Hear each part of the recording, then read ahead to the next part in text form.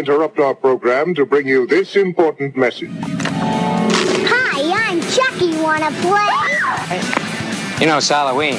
I guess everyone's entitled to one good scare. Be afraid. No. Be afraid.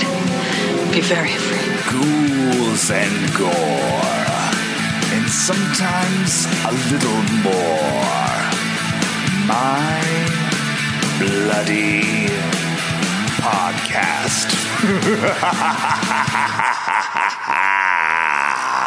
Hello, welcome everybody to another episode of My Bloody Podcast. It is a wonderful week.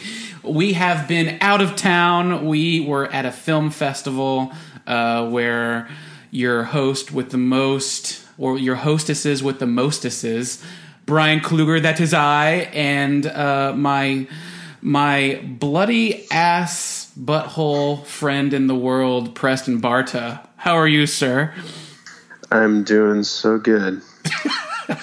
He's doing so good. My Bloody Podcast, this is episode 68. We're going to be talking about Fantastic Fest, the movies we saw, and of course, bloody questions and bloody bits of news later on. But yeah, episode 68. Preston, we have one more episode until we hit our favorite number, right?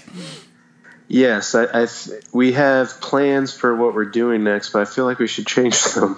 We might have to because, oh my God, 69. But today is a special day because we have a fantastic guest with us today. He hails all the way from Dallas, Texas. Wait. That's where we are. Fuck.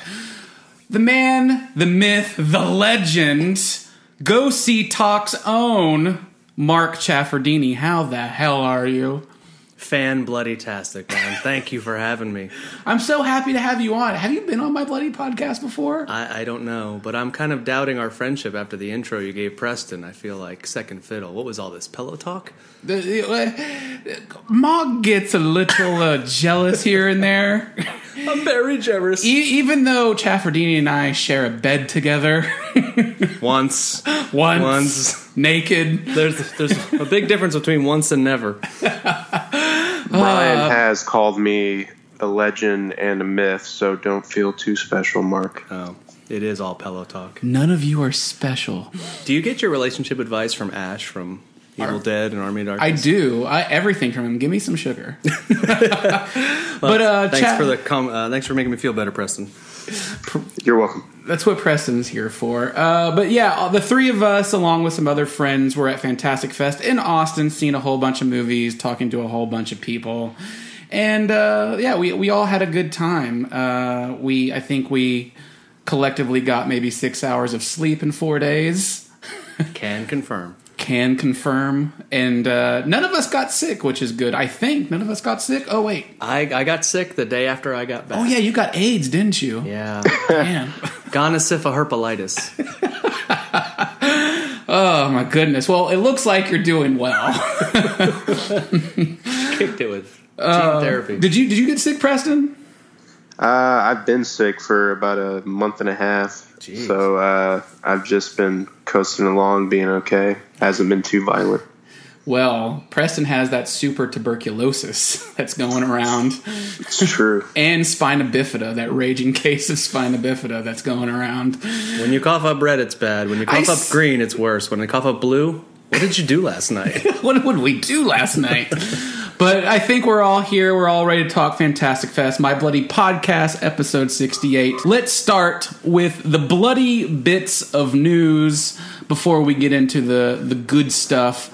Filmmaker Andre Overdahl. Am I pronouncing that right? I believe so. Yeah, he did the Autopsy of Jane Doe. It looks like he is going to direct the last voyage of the Demeter. Demeter? How do you say that? Yeah, there's no N in there, so I guess it's just Demeter. So, interestingly, like, Demeter was the name of the ship that transported Dracula from Transylvania to London in Bram Stoker's classic tale, which I guess Andre's tackling Dracula here, which is kind of cool. And I loved Autopsy of Jane Doe, but hated Scary Stories to Tell in the Dark that he did. But he's doing it for Amblin, which is Spielberg's company. Chaffardini, what do you have to say about this? Do you like Autopsy of Jane Doe? Do you like Dracula? Do you approve of this news? Everything, yes. Everything you said, yes, 100%. No, it's funny because if they're making it based on that, I wonder if they're going to do it small scale and kind of like Alien, do it as a horror movie on a boat. They may scale it back because that's essentially what Jane Doe was. It's a horror movie set in a one setting. Yeah, like in the morgue. Yeah. That would be awesome if it was like Alien but set on an old school ship with Dracula. Because it's kind of like, do the people who transport Dracula, does everybody in on it? Or is everybody oblivious to who the cargo is? I don't know. It could be very interesting. Yeah, I don't know. Preston, what do you think about it? From what I understand, it is going to be a one-location thriller. I would assume that everybody does not know what the cargo is. That is exciting. Yeah, so I guess this script was originally written in 2002. I was 21 years old. Preston, you were probably 8, and Chaffardine, you were like 40. Still 40. Imagine that. I am Dracula. But yeah, it's a crew. Like this whole crew of the ship is slaughtered one by one by a mysterious passenger, meaning probably Alucard. Yeah, Alucard, Dracula. Yeah, so I'm curious to see this. Like if it's set up kind of like Alien, that sounds badass. So I don't know, period horror movie. I'm in. Dracula Origins, the origin? An origin story. It's like Logan, but Dracula. Who would you cast as Dracula? Ooh, I mean, I would love to see what's his name. Oh shit, McFly from Back to the Future. Not Marty. His dad. Glover. Crispin Glover. All right. Why don't you go, Preston? I need 3 more seconds to compose my thoughts. Just because I like Brian Cox a lot, and Autopsy of Jane Doe, I put Brian Cox in there. Ooh, an old Dracula? Fat Dracula? Oh my god. I can only see him saying like shenanigans or something like that. Evil shenanigans. I really like the Dracula, or the vampire, that's the old vampire that's in the What We Do in the Shadows TV series, and Doug Jones plays him, and he played it really well. So I would be okay with him tackling the part too. Oh, I like this Brian Cox idea. Totally two different people from Crispin Glover and Brian Cox. Chaffardini, meet us in the middle. I'm going to go with Mark Strong. Ooh. I like Mark Strong. Always the bad guy. Yeah. Is he always the bad guy? Not really, though. He was not the bad guy in Kingsman, is he? No, he was, what was his name? Merlin? He was the sort of mentor. That would be kind of cool. I mean, I could see it, but it is definitely typecasting. Is it just because of the villain role? Yeah. I mean, after Shazam, and I mean, well. What about if Kevin Hart plays Dracula? It'll be a totally different movie. Blackula? Shortula? Yeah, Blackula. Shortula. They should remake Blackula with Kevin Hart. Oh my goodness. All right, so we'll have more news on this with casting and everything, but Andre Overdahl, looking forward to this. Let's move on to another bit of news. Eli Roth news, actually. By the way, do we like Eli Roth? Do we like Cabin Fever and the stuff he does? Green Inferno? I did not like the Hostels, but otherwise, yes. So no Hostels, Preston? I like the Hostels, and I liked Green Inferno. And like I expressed on the episode that we talked about Green Inferno, or I brought it up, I really think he's a very smart guy. I just don't think he can always illustrate that on screen. So I'm always apprehensive about all his works. So none of them like really gets me excited, but I am going in with an open mind. I'll go in with an open wine too. Open wine. Eli Roth, I feel he loves the genre. I like the guy. He's the Bear Jew. But then, as Preston said, some of his stuff just doesn't resonate well. But he has a new movie that he's doing. It's called 1031, not to be confused with 1031-98 from VHS. It's called 1031, which I imagine it's October, and it was acquired by Orion Pictures, which is cool. And it's about a young woman who takes her niece and nephew trick-or-treating and discovers a note inside a candy wrapper that says there's a killer loose on the block. That's cool. So That's kind of cool. We'll get like another Halloween movie like Trick or Treat, or just based on the holiday Halloween, which is coming up. It is October. Preston Chaffardini. Oh my goodness. This is our first Halloween-esque podcast of the year, October. But do you think Eli Roth will do well with this? Or do you think this will be kind of the same type of thing that he's done? Like just gore and very little story? What do you hope for? I hope he keeps it simple. I like that log line there because it sounds very simple, but I think if he starts making it overly complex, that's when I leave. Preston's out, but not yet. What about you, Marcus? Well, if I'm trying to give him the benefit of the doubt here, if they find the letter, the note in a candy wrapper, this would be chronologically after Halloween's over, after the kids come home with the candy. So should it be called 11-1? Does the killer attack after the kids have gotten their candy? You're making this too complex. It sounds like it could be like a detective sort of, But I think, let's say most kids will go out trick-or-treating between 6 and 8, and they find a candy wrapper when they get home at 8, which still leaves, 5 or 6 hours to find the killer. Of murder. Yeah, so maybe that, I could see that having the effect. I don't know. Well, in that case, it would be almost like the Monster Squad. It's got to be mostly entirely from the kids' perspective. So I guess Eli Roth said of the screenplay, said, very rarely do you get a script that grabs you by the throat, holds you until the last page, and gives you nightmares after. So, I mean, this is Eli Roth saying it, maybe just because he's attached to it. I don't know, but... How much did they pay him to say that? Yeah, really, like $1 million. I would just say that if it doesn't work out for him, maybe he could go to Netflix with an animated show called The Teddy Bear Jew. The Teddy Bear Jew, I'd watch it. It's like Teddy Ruxpin. Roth also said of the project, I don't want to reveal too much, but this is one of the best, scariest premises for a horror film that I've read in years. And, if it says that and it features like kids and stuff, I just like keep going back to Halloween 3 where like the corporation wanted to kill all the kids everywhere, which is like super dark and sadistic, and I wonder if there's like a serial killer that's trying to kill kids, stuff like that. So yeah, curious. We'll know more. I would imagine this will be released sometime next year in the October area if it's called 1031. Correct? Correct. All right. Last bit of news. There are 2 War of the Worlds remakes, reboots happening. One of them happens to be on the BBC coming up. It'll be a few episodes long, and it looks like it takes place in like colonial England, starring Rafi Spell, where these highly technological tripod robot aliens start to kill everyone. So War of the Worlds, did y'all watch the trailer? And if so, what do you think? Preston. I haven't seen the trailer. I've seen the thumbnail for the trailer, which has a shitty-looking robot in the back, and one of my least favorite actors, Rafe Spall. So I don't think I'll be watching this one. Oh my, now I have to ask, why do you hate Rafe Spall so much? Rafi Spell, I don't know. He's just one of those actors that fits that scene from Step Brothers where he's like, I don't know what it is about you, but I just don't like you. It's just one of those things.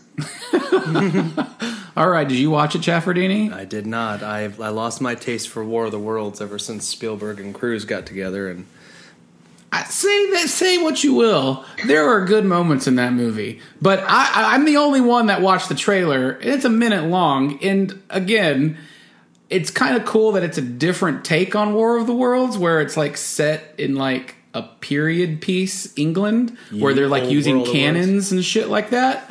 It almost looks like Downton Abbey and War of the Worlds mixed together, but I get it. Like there's like a war going on in England, but like Civil War almost type of thing, and then like aliens come and there's symbolism there. But I'm gonna give it a check. I'm gonna check it out. I'm not a hater on Rafe Spall like our dear friend Preston is, but yeah, I'm gonna check it out.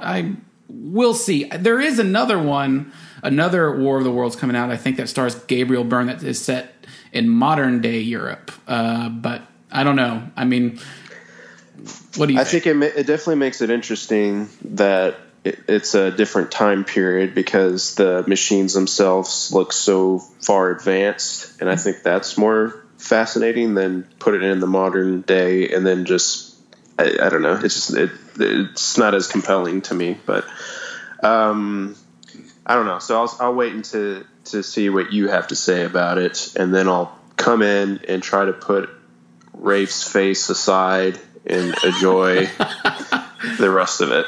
Right. Yeah, I am curious about this because, like we've seen before, it takes place in whatever modern day telling they're showing us on screen, and to have this one, like I would like to see like how people with like no technology back then, just using like giant hand cannons or just actual cannons, trying to take down these sophisticated 500-foot monster alien robots. I'm in for that. I don't know. I say, Barnaby, would you bring the trebuchet over here? We're going to align it on the perfect axis of the leg. That's what it's going to be, and I'm very excited about it. Well, I'm not very excited about it. I am going to watch it. We'll see what BBC does, because BBC usually does some good stuff. So we'll update you when we see it. But I think that closes out the news section this week, and we're going to move on to our bloody question, where we ask a fun horror-themed question, bring it to Reddit, and read some of the answers as well as our own. This one was a super fun one this week. We got a lot of traction on it, so we will definitely not be reading most any of these because we had way over 60 replies, and it's just that'll be way too much to read. But the question this week was, if you could hold a horror movie marathon at a theater for 1,000 people, what 6 films would you show? So, you had access to your favorite movie theater. You can invite 1,000 friends and our people. What horror films would you show them at your horror movie marathon? That's going in line with our Fantastic Fest. So, I bring it to Mark Chaffadini. Oh, the guest. Mark Chaffadini, the guest. Well, can you bring me the other 950 friends I need? Because I have 50. I need a whole lot more to fill that theater. Okay. He has no friends. Yeah, it's sad. Well, I just keep a close circle of chuckleheads like yourself and Press Ton, who presses tons. Okay. I would do Behind the Mask, Rise of Leslie Vernon. Ooh. That's on mine too. Oh, look at you guys. We conspire and then fire. Yes. Next, I would do Inside, because that still messes me up. Goddamn, Inside is so good. And most people have not seen that movie. It's one for the books. The next one would be Ty West's The House of the Devil. Ooh. Nice, very slow burn, but effective horror movie. Dawn of the Dead, the Snyder remake. All right. The Devil's Rejects, Rob Zombie's second in his Firefly family trilogy. All right. And last one would be, speaking of Fantastic Fest, You Might Be the Killer. That was the big one that we liked last year at Fantastic Fest. That's true. That would be an awesome. Would it be shown in that order? Mm-hmm. In that order? Yeah. So everybody would end on You Might Be the Killer, which is a fun one to end on. Sure is, yeah. Hell yes. I like that you start with Leslie Vernon and be on You Might Be the Killer, kind of bookends type of thing. Mm-hmm. Look at you. Smarter than you look. I like that. So, Preston, I'm curious to see how many movies you had similar to Mark Chaffadini's. Just the one. So I put thought behind it in that I would like to start off where you're challenged by a more intellectual horror film, and then as the night goes on, it gets more fun. So, like, the first one is your coffee and hot tea drinking horror film, and I would start with Horror of Dracula. And then I would go into Raw, which is one of my favorite horror movies of the past decade. That was a Fantastic Fest movie, too. Yes, it was. And so is It Follows, which is my next one, which is, it's a good bridge. It's still smarter than your average fun horror movie, but it also has that fun element to it. And then I would go to The Guest. I had a lot of fun watching that in the theater, too. Yeah, another Fantastic Fest movie, so 3 so far. And then Behind the Mask. And then, of course, I have to end on Lost Boys. Okay, Lost. I really thought you were going to say Jaws because that's your favorite movie. It is, but everybody's seen that. It's more fun to watch The Lost Boys with the crowd. Lost Boys with a crowd is great. And I'm surprised you actually didn't say your other favorite horror movie, too. Reanimator? Yeah. Yeah, I thought about all that, but I wanted to pick from the middle of the barrel a little bit, too. So, between you guys' films, if you had to bring in one celebrity from any of the movies to do Q&As and stuff like that, or host the whole event from the movies you picked, who would you bring? Assuming that I could resurrect Peter Cushing, I would bring Peter Cushing. All right, Peter Cushing. That would be awesome. You would ask him the Star Wars questions, wouldn't you? Maybe a little bit, but I like his stint as Van Helsing. Sweet. Mark, who would you bring in? I think I would bring in Michael Kelly from Dawn of the Dead. He's the one who plays CJ, the security guard at the mall. Yeah. Because he's sort of the more... I just love his character. It's fucking nursery school. I say that every day. You know, I'm in the office and we have an entire group of people in my where I work where nobody knows how to refill the coffee. And I come in there and you get that little that spitting when you press down the drip coffee and there's nothing left. I'm like, fucking nursery school. All right. So I kind of went different with it. And no, I didn't pick Salo. I know you, Preston. You're thinking that. One and done. No, I went, starting out, I would do the 2003 Australian film Undead, which is a fun as hell zombie movie to get your adrenaline up. It's quick paced, funny, and violent. And then I would move on to Killer Clowns from Outer Space. And then I would move on to Society, which we just did on our podcast, because watching that movie in a theater full of people is squirmy and greatness. Kind of like the Joker. Yes, like the Joker. I love the Joker. That would be followed by Critters, the original Critters movie, because that's super fun. I could see Power of the Night on the big screen. And then it would be followed by Peter Jackson's Brain Dead, a.k.a. Dead Alive, because I would want to watch that movie in a theater with a bunch of people and all the gore. And then it would be followed by the original director's cut of The Exorcist to end the night on, with a very quality Oscar-winning picture. But yeah, those would be mine. Kind of got a little bit of everything in there. So, and if I had to bring somebody from those movies, I would absolutely bring Linda Blair from The Exorcist. Surprised you didn't pick Peter Jackson.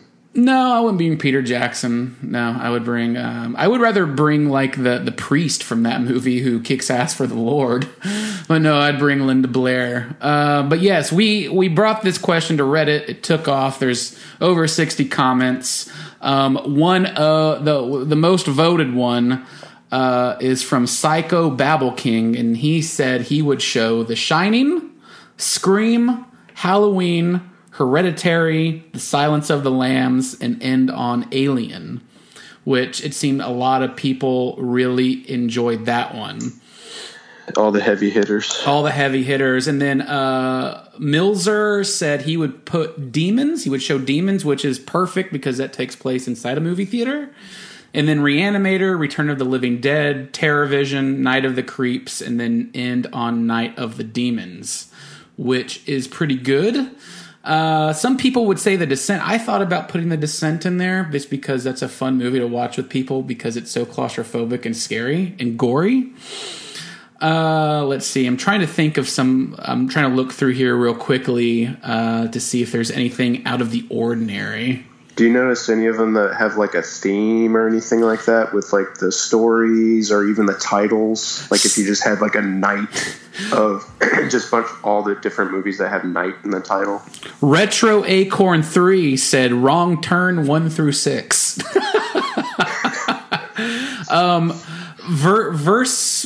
Versa C. Mark said Martyrs, Inside, Midsommar, Audition, Mother, and Cannibal Holocaust Holy shit! That's one right there. That's an ass beating. That is an ass beating. A lot of people said The Thing. There was a couple of slasher films: Halloween, Tourist Trapped, The Burning, Popcorn, Sleepaway Camp 3, and Iced.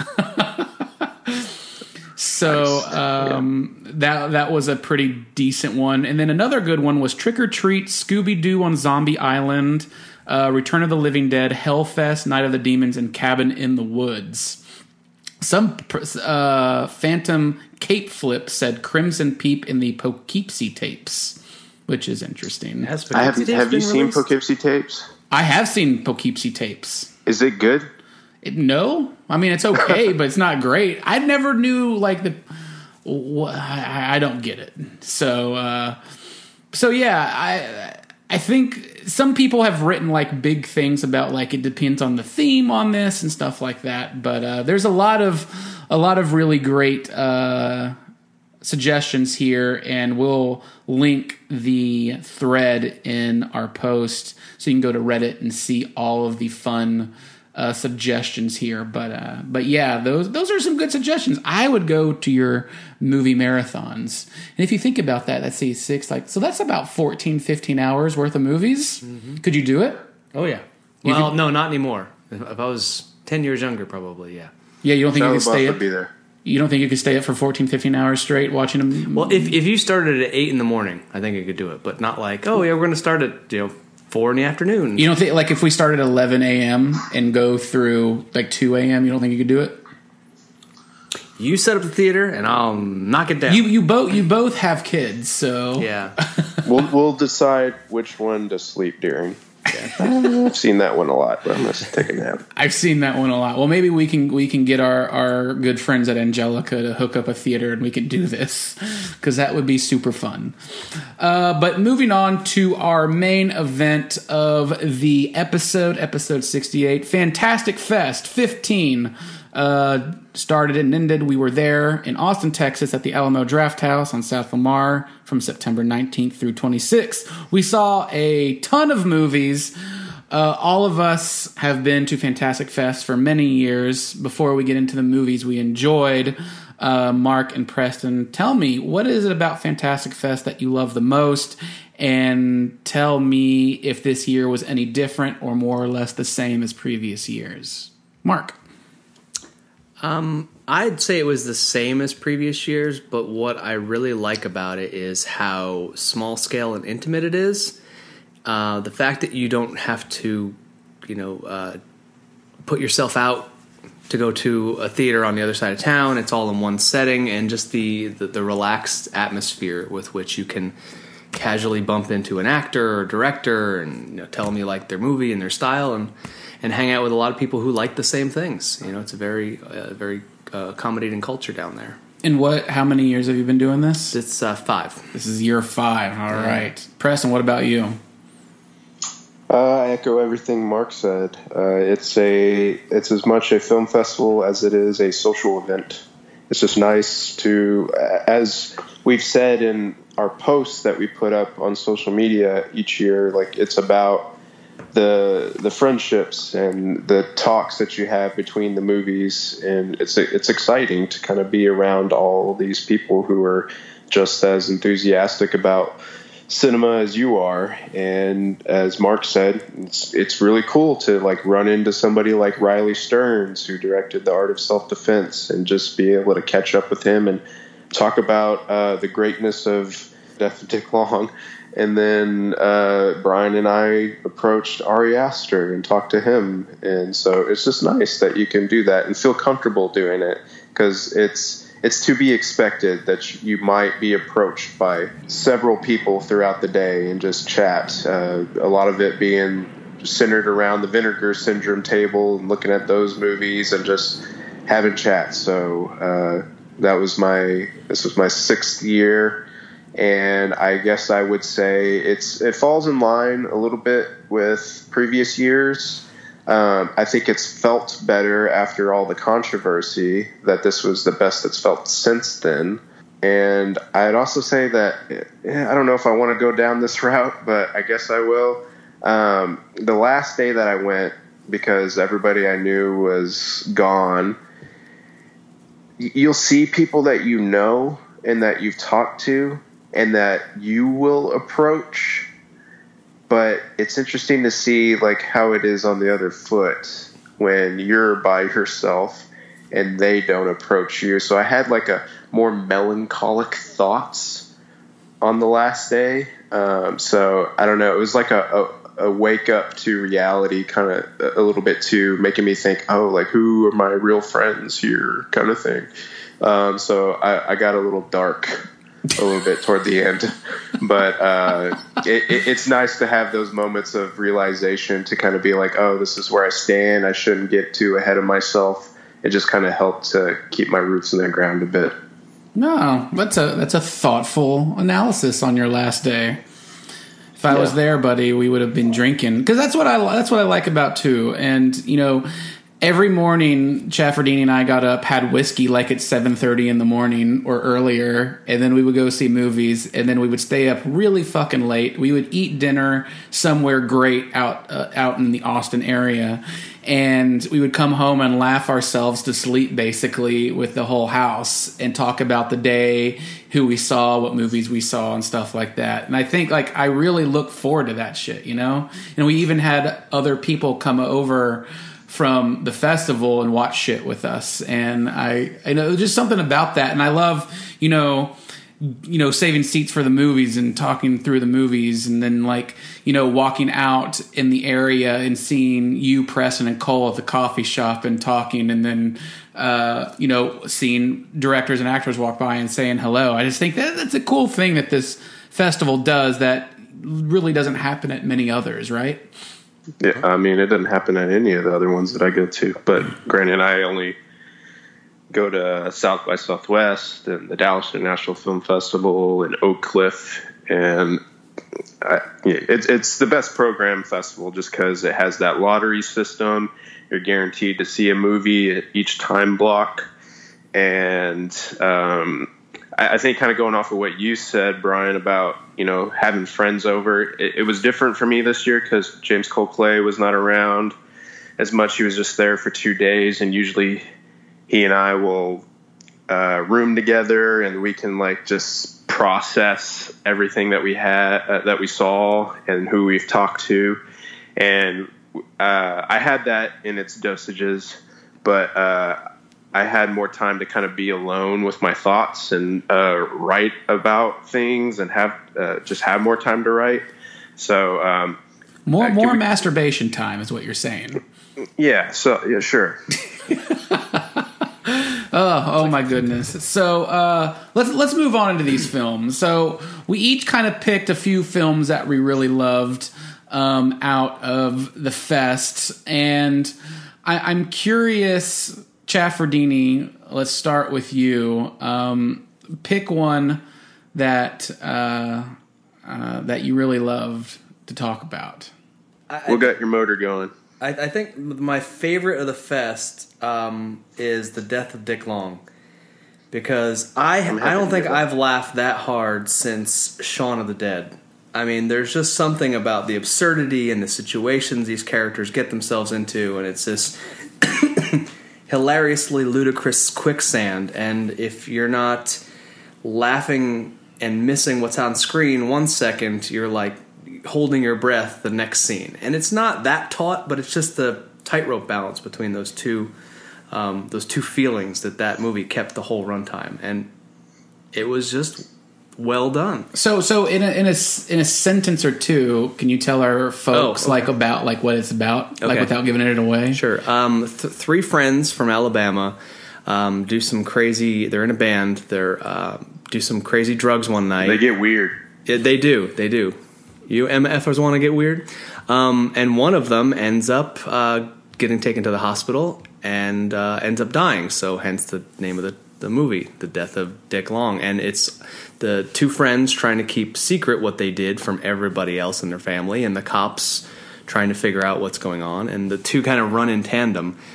One's trying to hide the details, cops are trying to uncover the details, and They're not classic Coen Brothers fashion. Yeah. So you saw it too, Preston, right? I did. Yeah, it's also one of my very favorites. But since Mark mentioned it, I'm going to mention something else. But I really love this movie just because I like movies that make me feel uncomfortable, and this movie made me feel incredibly uncomfortable just because I have skeletons that are in my closet. I have one big one from high school, and when I talked to the director of this movie, I didn't tell him what happened in my past, but I told him that it just caused me to reflect on that, and I feel like the movie offers a little bit of healing there just because it's without giving anything away. It's just like embracing the things that are dark about the dark side of you. And so, I just really enjoyed the film. I thought it was very funny. I enjoyed all that like small town eccentricities of, people mowing their yard with a rope and on a hillside and how their dialogue and everything, how they talk. I loved how one of the guys, Earl, he always says tight, like that's tight. And so, there's a lot to love about it. Just know that you're going to feel uncomfortable, but I think you'll walk away feeling that it's a very rewarding experience. So first, especially because of the soundtrack too. Yeah, first, I kind of want to know what Preston's skeleton is from high school. Like, I'm trying to imagine what it could be in high school, a young Preston. You want to tell us? No, I will not. I mean, we're all family and friends here. I have quite a few from like middle school that are probably like way worse, but the one that happened in high school was the one that had the most effect on me. It's like an Inside Out when that yellow ball falls, and that's like the one that is so much a part of the fabric of you. That memory is the one that's always there, and it's weird how it'll just like happen randomly, like it'll pop up. And one of the things that helped ease my mind was telling my wife, and I told her like 2 years ago, which was like, 10 years of having a relationship, and it took that long for me to mention what it was. So it's something that will stay buried to the public, but it's something that I feel better now that I've talked to my wife about it. Damn it, we got to get this story out of him, Mark. I'm so intrigued. So I haven't seen The Death of Dick Long. What is this, a Brian movie? It's it's very much a Brian movie. Okay. So A24 put it out exclusively at Alamo Theaters over the weekend. It sucks that it's gone at the moment. I'm sure it'll surface on VOD. I don't know if it'll run through DirecTV exclusive, which is what seems to be what A24 has a connection with. But I hope a lot of people see it. I think the poster itself should pull you into it, which is just a dude shooting a Roman candle between his legs during a campfire. It's absolutely great. All right. Yeah, that's a good pick. All right, Preston, you pick one now. Okay, I guess I will go with Parasite. There's a couple other movies that are on our list that are above it, that are on other people's lists, and so we can discuss it there. But Parasite, a lot of people are saying that it's one of the best movies of the decade. I believe that is on the poster. Damn! And now is that hyperbole? Because I like this director. The trailer looks great. Yeah, Bong Joon-ho. Yeah. It's incredible. It is. I wouldn't argue that it's not one of the best movies of the decade. It is. Yeah, it is huge. It's. I don't want to hype it up too much, but I was just really into it. So the movie is about, and I'll be very careful about where I take it, but just what is on the surface and what you can gather from the trailer. It's a family of con artists who help this family doing various jobs.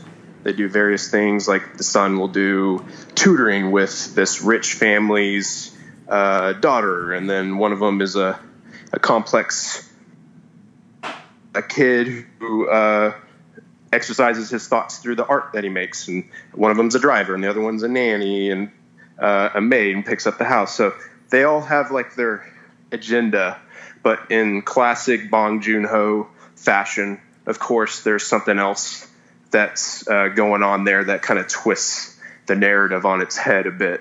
And I was surprised by how funny this movie was, and also emotional, that it can just walk that line between the two so incredibly well while providing very good performances, and it translates very well for American audiences. I think that was something that we recognized in The Handmaiden as well, which was a Park Chan-wook film. Yes. But it's just like these filmmakers really understand like what makes a great film and what can translate to different areas of the world incredibly well. Was it like awkward? Was it like unnerving? Was it scary or like? It wasn't like extremely like fucked up or anything like in I guess to go to Takashi Miike in an audition kind of way. Nothing like that. It's just it just keeps you on your toes. So that's pretty much what happens all throughout the movie. I'm just like, oh man, this is a very intense situation. How is this going to unfold? And it's surprising the way that it unfolds, and it feels real. And so it was just a really cool wire act of intensity. I cannot wait to see this. Do you want to see this it's movie? coming out later this month in October. All right, good. Hope to see it soon. I guess I'll do one. I think opening night film, most everybody saw Jojo Rabbit. However, I did not. I saw a movie called Guns Akimbo, which stars Harry Potter, a.k.a. Daniel Radcliffe, who is a video game engineer who just kind of lives almost a solitary life. He's real nerdy. Nobody pays attention to him. And he's kind of a troll online to people who say bad things online. And there's this online platform where this gang kidnaps you and forces you to kill other people called Schism. And after Daniel Radcliffe trolls them online, they kidnap him and they bolt gigantic handguns to his hands, metal-wise, bloody and everything, and he has to go on a killing spree across town. Harry Potter fucks some shit up, and it's so much fun to watch. It is, it almost seems like it's the perfect film for a 15-year-old because it's like the villains are like over the top. It's bloody, gory, vulgar, all of that, and it's super fast paced. Some of the characters, it'll freeze frame and put their names up on there. It's that type of movie. So it's super fun. It's pretty violent, and it's great to see Daniel Radcliffe in this sort of movie. I really enjoyed it. Guns Akimbo, I don't know if it's actually getting released any point soon. Do you know, Preston? I don't, so I'm incredibly jealous that you saw this. Yeah, so that's why I picked it. So I knew JoJo was getting released. I was like, I got to see Guns Akimbo, even though nobody came in for it. Just the fact to see it, on the big screen with the sound and everything, it's super fun and ridiculous and over the top. But I had a good time with it. And the female lead in it, she's like typecast in these movies. She was the main chick in Ready or Not and in Mayhem. So, what's her name? I'm trying to remember. Oh, Samara Weaving? Yes, Samara Weaving. She's also in this, and it's kind of like the same character. She's going around killing a lot of people, bloodied in hell, and she's awesome in it. But yeah, go see Guns Akimbo, for sure. All right, see it where you can't see it Yeah, now. Don't see it. Yeah, go see it if you can find it. Chaffardini, you said Death of Dick Long first. Is there another one you want to talk about? Yeah, probably Jojo Rabbit, but I might save that for later on in the discussion. Okay. I think the next one I'd really like to talk about is Takashi Miike's First Love, which I think we're all on board with, unless I'm mistaken. Oh, no, I love Takashi Miike. Yeah. He's made over 100 films. I've seen a lot of them, and it was so cool at Fantastic Fest that he was premiering his new movie there, and he actually showed up. So that was super cool. So, Chaffardini, take it, First Love, man. I did not expect to see, because the bar for me with Miike is 13 Assassins. And I know that doesn't go very far back into his repertoire, but for me, I've seen about half dozen of his movies, and they're kind of hit and miss, but I love 13 Assassins dearly, and this one stood toe-to-toe with every one of those Ronin. It's a movie about a boxer who is diagnosed with cancer, and he thinks that his life is kind of over, and in one night, and the whole movie takes place in one night, he kind of has an altercation with someone who's running from drug dealers, and it's this kind of Guy Ritchie fueled mix of madcap events. You've got drug dealers and boxers and crooked cops and Yakuza, and everybody's kind of working for each other and kind of swirling around a beehive, and it's so much fun, but it's also tense and it's outlandish. It's everything you would expect from Miike. It looks like it's the most fun Takashi Miike had making a movie. I would go with that, yeah. There were so many genres in there, because you had comedy, you had like straight out romance. Romance. Mm-hmm. And even Takashi Miike, didn't he say like what type of movie it was? Yeah, he gave a really good Q&A afterwards with a very proficient translator, and every answer he gave just had the audience rolling. It was great, but I forgot the answer to his question. No, I think it was like it's a movie about a dog, like the toy dog or something like that. Oh, yeah. It's something great, because there's a toy dog in the movie, but...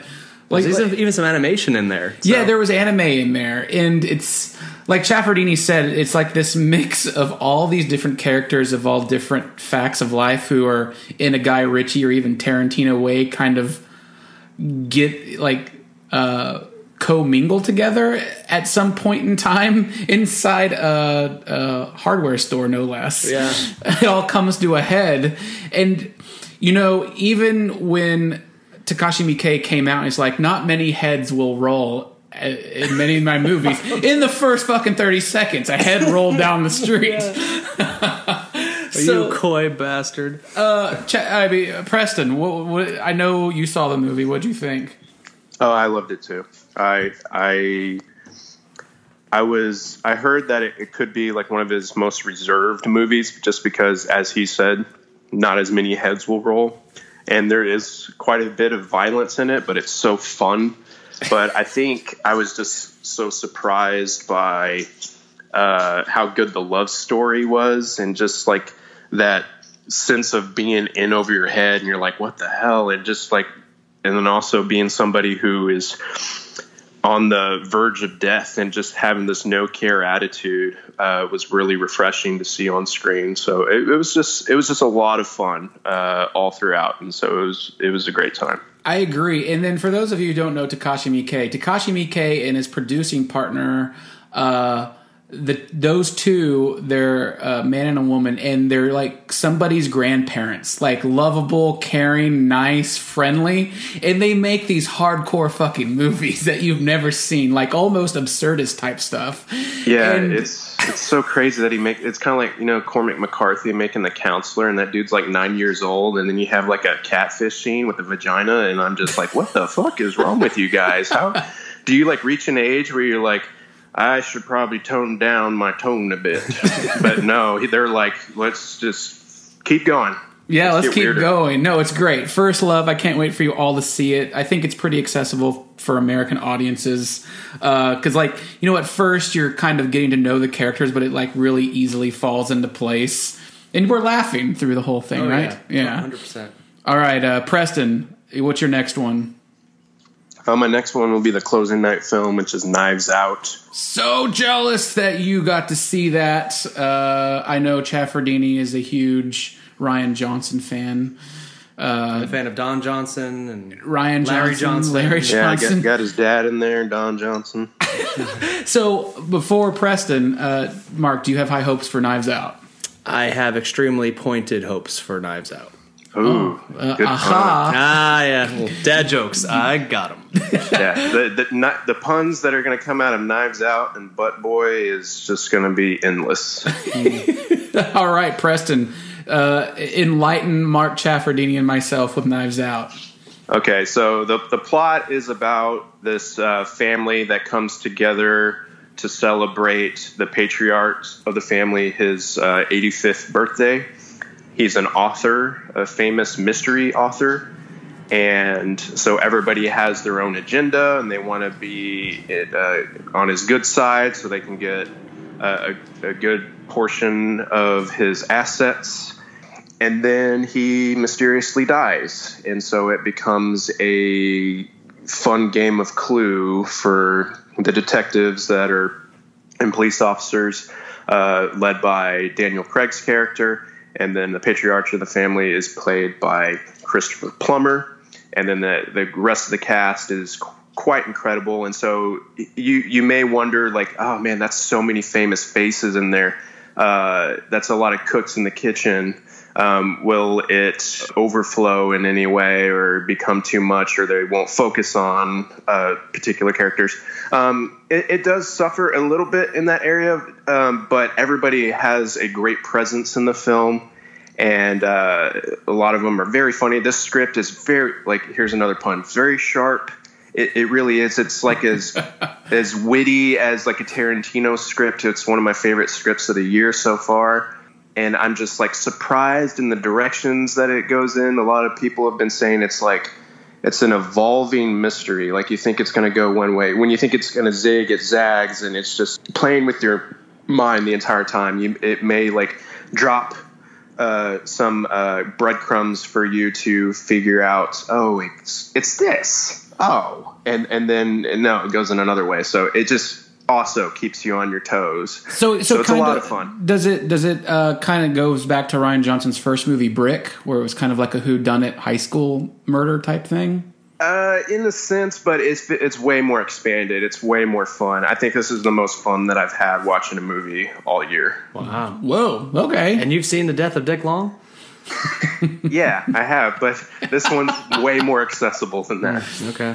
I don't know. Long Dick is accessible. I'm not saying that it's my favorite movie of the year. I'm just saying it's the most fun that I've had. Gotcha. Watching it with an audience and just trying to figure it out, and then it playing you for a fool. It's so fun. Well, all right. Well, I can't wait to see it. Neither can Chaffardini. Yeah. Another one of mine that I really liked. I don't think did y'all see Golden Gloves while you were there? Nope. No, I did not. All right. So Golden Gloves, really fucked up movie. Susan Kamyab actually watched it too, which was great. So Golden Gloves is a narrative telling of a true life serial killer in 1960s Germany.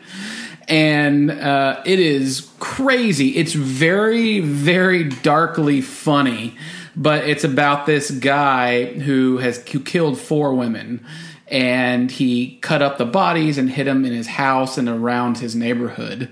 And you kind of see this time frame for him, but there's also kind of a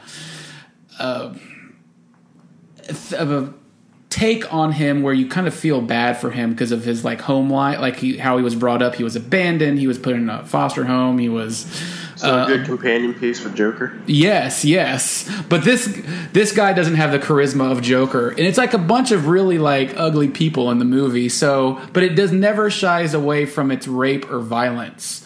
But there's also funny stuff to it. Like after he kind of rapes a woman with a wooden spoon and then knocks her teeth out, she comes back to get her teeth and he helps her look for them, and she ends up living with him. And it's like, it's just so weird and crazy, but it's a good movie. And you can actually look up this serial killer.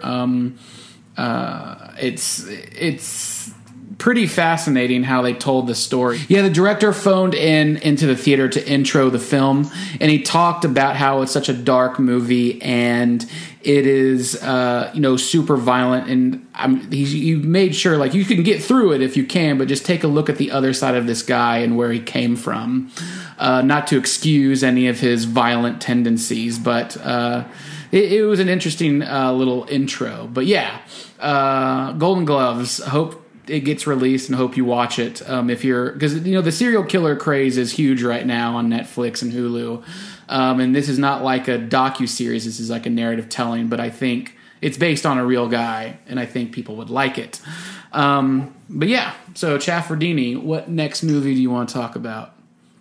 I kind of feel like, let's go to the True Adventures of Wolf Boy. There was, if you think back about 3 or 4 years ago when John Wick played at Fantastic Fest, I remember, and Cub, the unintentional theme of the fest was dog murdering, and a lot of people were like, "Damn you, Fantastic Fest!" Everly, like there was like 10 movies that had dog deaths in it. So this one, I feel like that the selection, again, maybe subconsciously or just a coincidence, it felt like there was a whole lot of humor and a whole lot of heart in along with the dark stuff. So I feel like Jojo Rabbit was that way. I feel like Death of Dick Long was that way, and I feel like the True Adventures of Wolf Boy is that way. Now, with the True Adventures of Wolf Boy, it's about a 13-year-old kid who has a disease that causes excess hair growth. Basically, he's a dog-faced boy or wolf boy from we would see in a circus. And on his 13th birthday, his dad is about to send him to a place called the Griffin Institute, and in history, the griffin is half eagle, half lion. So the dad, Chris Messina, is sending his son, Jaden Martell, to this institute where he could be among other kids who are different and learn to live. And he's like, "Fuck that noise," and he wants to go find his mom, who left at like 2, or maybe even earlier than that. So he's been raised by his dad, and his whole world is open when he just goes out his door, and he finds out that there's a lot of people not like him, but there's a lot of people who have, there's no, you can wipe the idea of normal, quote unquote, off the blackboard. Just people have so many different perks and quirks that make them different, and he finds these different people, and it's kind of like this. It's broken up into chapters, and he goes into meets these different people. John Turturro's in there, Chloe Sevigny, and it's just a really impressive film from something you wouldn't expect to see. It almost feels like something from a lost film from the 80s, but there's a lot of heart to it. No, I that was one that was on my list that I wanted to see, and I enjoyed it for the most part. I thought the kid actors weren't great, so I kind of got drawn out of it. I just didn't think they were that memorable. I didn't think their performances were that good. Mm-hmm. However, I really like the story and like the relationships there, and I like the sadness and the joy throughout the movie because there's both, and I like that aspect of it. So yeah, no, I enjoyed the True Adventures of Wolf Boy, and I think it'll be a good movie for like kids too to watch. Yeah, I mean, there's no shortage, and there's nothing wrong with seeing the types of movies that are. It's okay to be you. I mean, this definitely falls within that genre, that theme. But accepting yourself. I mean, there's only one of you. You only got one body, so right. Love yourself. Love yourself, Mark. Man, you gonna make me. That was so sweet. Preston, did you see True Adventures of Wolf Boy? I haven't yet. I have a link though. All right, you should watch it, man. What's his name? John Turturro is excellent in it, for sure. It's a prequel to Big Lebowski. Yes, it is. Preston, what's another movie that you saw that none of us saw? The Lodge. The Lodge was the movie that I was most excited to see at the festival. I had to do some like crazy scheduling to fit it in, but I managed to work it out because it played on the Saturday of the first weekend, and it was like right during the slot that I needed to see one movie to do an interview for the following day. And then I ended up, that whole thing caused me to have to see 6 movies on Sunday and do 3 interviews. But it was worth it. It was worth it. All right, The Lodge. So this is from the filmmakers who did Goodnight Mommy, which was the secret screening, I believe, in 2014 at Fantastic Fest. That movie, I think I've said it on here before. I liked it later. I hated it the first time I saw it, just because I had, no idea what it was, and I didn't know what it was all throughout it. I should have probably just stepped out and looked it up, because sometimes, going in blind is fun, but at the same time, I just want to know a little bit about it. But anyway, The Lodge is a good companion piece with that film, because it also deals with like family trauma and siblings and things like that. But there's a lot going on here. But also, I think it's important to know, because after it played at Sundance earlier this year, a lot of people started comparing it to The Witch and Hereditary, that it's just like one of those movies that is just like on that level of scary. And I think people should know that it is, while it has that sort of effect where it just like invades your mind after, it's not so much scary in the moment. I don't think that these filmmakers are as great of building dread and intensity like Ari Aster is, or Robert Eggers. But I think that the performances are pretty incredible.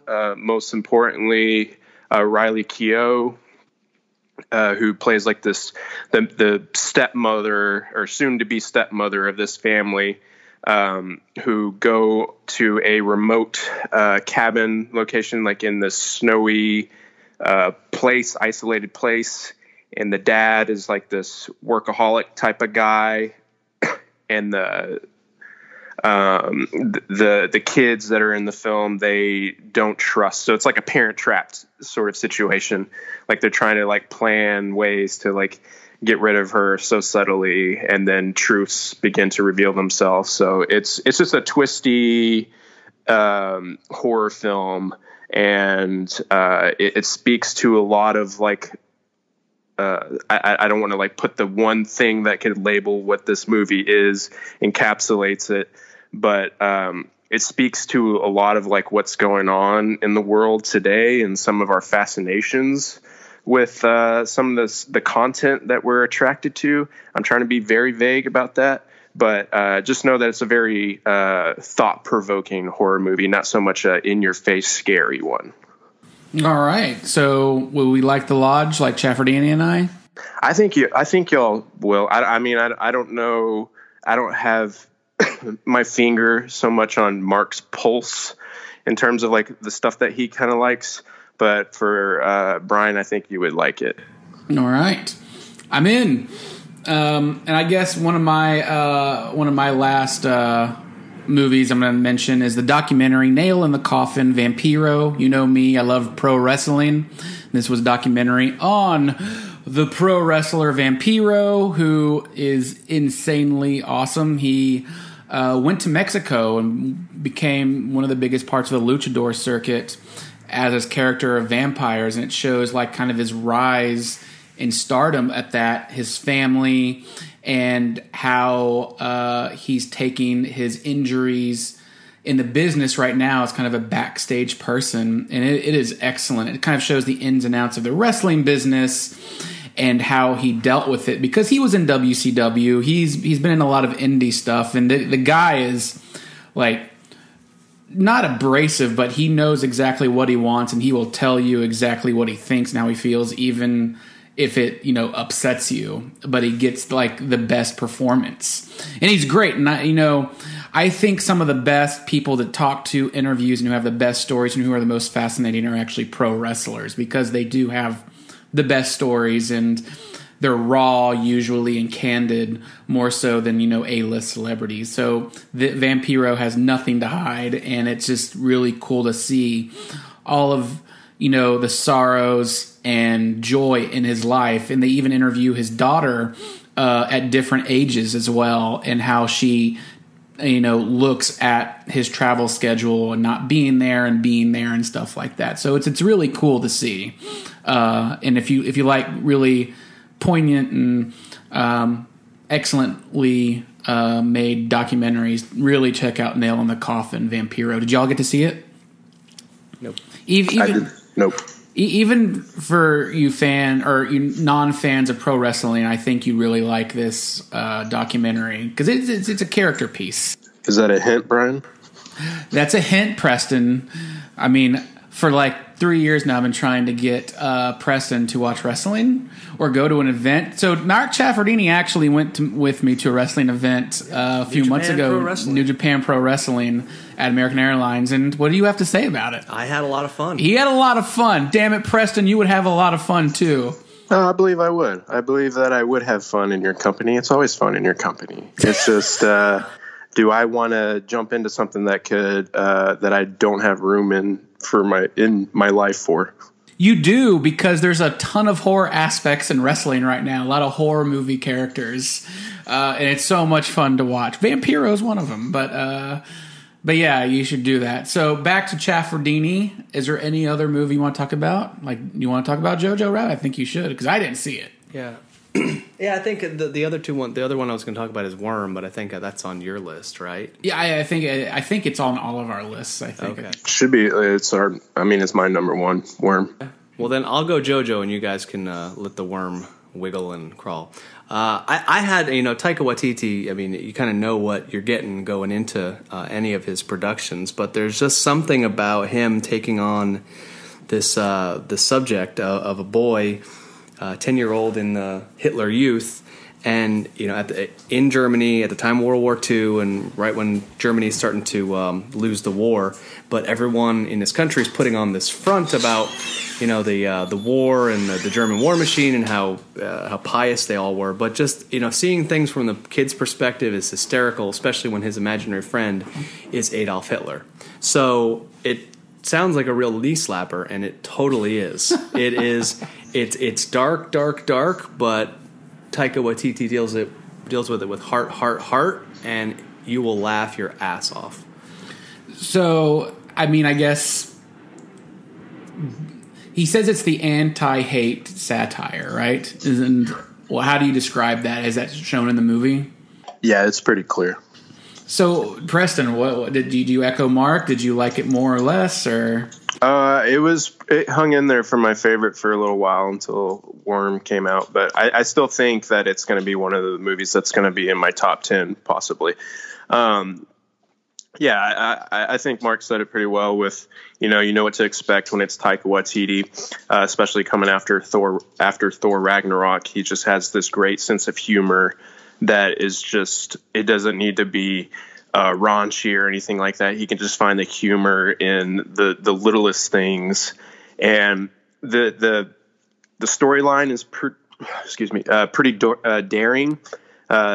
Kid have an imaginary friend whose name is Hitler, and then him being like a Nazi boy, and then being the story taking place from his perspective. But the journey along the way, you can watch a lot of movies about the Holocaust, and the idea is for you to recognize, like, there was so much hate in the world, and then this movie comes along, and I think it should be required viewing for kids to see at school versus some of the other Holocaust, World War II stuff that we see. Just because I think it just puts a sense of positivity on it that, we can learn from hate and we can grow. And by the end of the movie, you get a full sense of like what that tagline of it being an anti-hate satire, even though it's like built from the ashes of hate. There's so much there. I think it's surprisingly emotional too. Yeah, that's what I was going to ask you. I've heard people that like they laughed and they cried during the movie. Is that? Yeah. There's one scene, won't say what it is, that got a huge gasp in the theater, and so it warrants seeing it in the theater with an audience and just kind of going on that journey with them, and then having that nice kind of loving talk afterwards. All right. I like that. And I like how you say like the anti-hate, just because, as of yesterday, if people are listening, love is born out of the ashes of hate is how you say, you don't like to get into, we don't really get into current events, but it kind of made like sense for this Amber Geiger trial. She, was convicted of murdering her neighbor. But at the end of their trial, of their sentencing, the victim's brother just wanted to hug her and tell her, forgive her and all that stuff. So I thought that was a very powerful moment. And yeah, it shows that the the race war doesn't have to keep going. Like, it can just, we can shake hands and learn from all this. Right. So I like, it's interesting how that happened, and then kind of like the same type of thing with Jojo Rabbit. So one of your favorites, Mark? Yeah, it was number one. It was the first one I saw at the festival, and it was a tough one to beat until I saw The Death of Dick Long. But there's something about Jojo that just like, Scarlett Johansson's character as the mother is so impacting, and there's something about, like when Preston said you'll laugh and you cry, you will honestly do that within seconds of each other. I mean, and that's I love those types of movies. Taika Waititi, I mean, he turns on a dime and gives you 9 cents change. I mean, it's like like he pumps the brake in different genres, but it never lets it linger long enough where you're overwhelmed or underwhelmed. Good for him. All right, well, I can't wait to see it. I know it comes out in a week or two, so I can't wait to see that.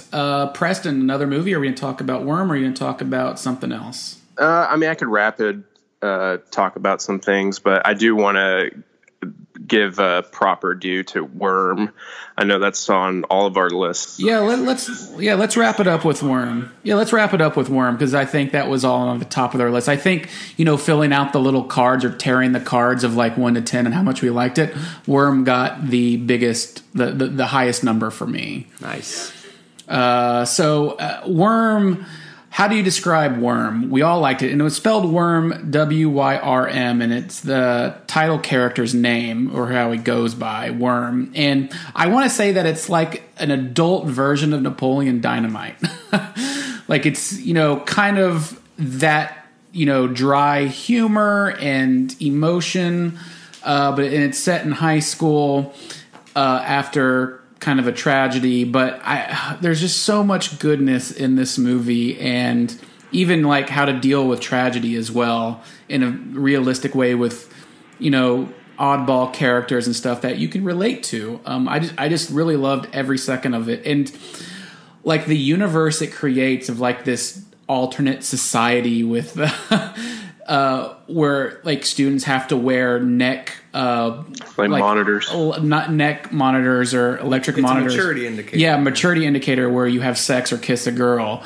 It's just beyond me and how they thought up about this. But I think Mark, you talked to the director, right? I did, yeah. So tell me about Worm. Talk to me about the director. What you asked him and stuff. I'm curious. Well, yeah, I think I had the most fun interviewing somebody with Worm. Worm was probably my top 3 or 4, but I think the interview was the best. And he talked about how he said in the Q&A that it's semi-autobiographical.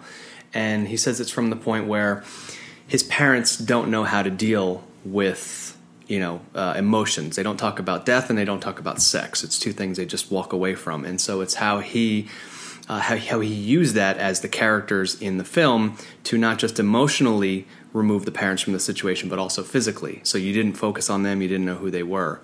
We also talked about how the idea of the neck bracelet, the necklet, being like a physical embodiment of maturity, and how social stigmas, in an internet age, and people are trying to trend and follow each other and like how do you put that maturity level, that intangibility, and trying to keep up with people while you physically manifest it on your neck. So it's almost like the Scarlet Letter in a reverse, the opposite way. And he was very happy. He started with a short film. This short film is an expansion of that, or this film is an expansion of the short. And he used the same, the Worm's sister, Marcilla, played by Azure Brandy, played the sister, and she just lets all her emotions pour out through her eyes. She was kind of like the new Aubrey Plaza to me, I thought. Yeah, like she was just like very stoic, but also funny and dry. Mm-hmm. Yeah. I really like that aspect of it. Preston, I know you loved it. What do you have to say about Worm? I mean, Mark said it very well there too. I talked to the director too, and got into some of the themes and things like that. I think somebody said it pretty well by saying it's like a mix of 8th grade meets The Lobster. And it's a good way of putting it, because it's such a great coming of age story, just kind of set in this alternate reality. And from this alternate reality, you can learn so much about yourself and your relationships with your friends and family. And I can walk away knowing or learning more truths about myself versus something that could be more head on, that is like set in the world that we know it. And it was just a very cool experiment, and it just really paid off. And it was also surprisingly emotional. They get in deep with some of these relationships that in very profound ways, and while never losing its sense of fun. So yeah, it was just the most creative and one of the most fun films that I saw at Fantastic Fest. So it's easily my number one of the festival, and I hope that, just because I'm a sucker for coming of age stories, because that's where you do most of your growing, is in high school.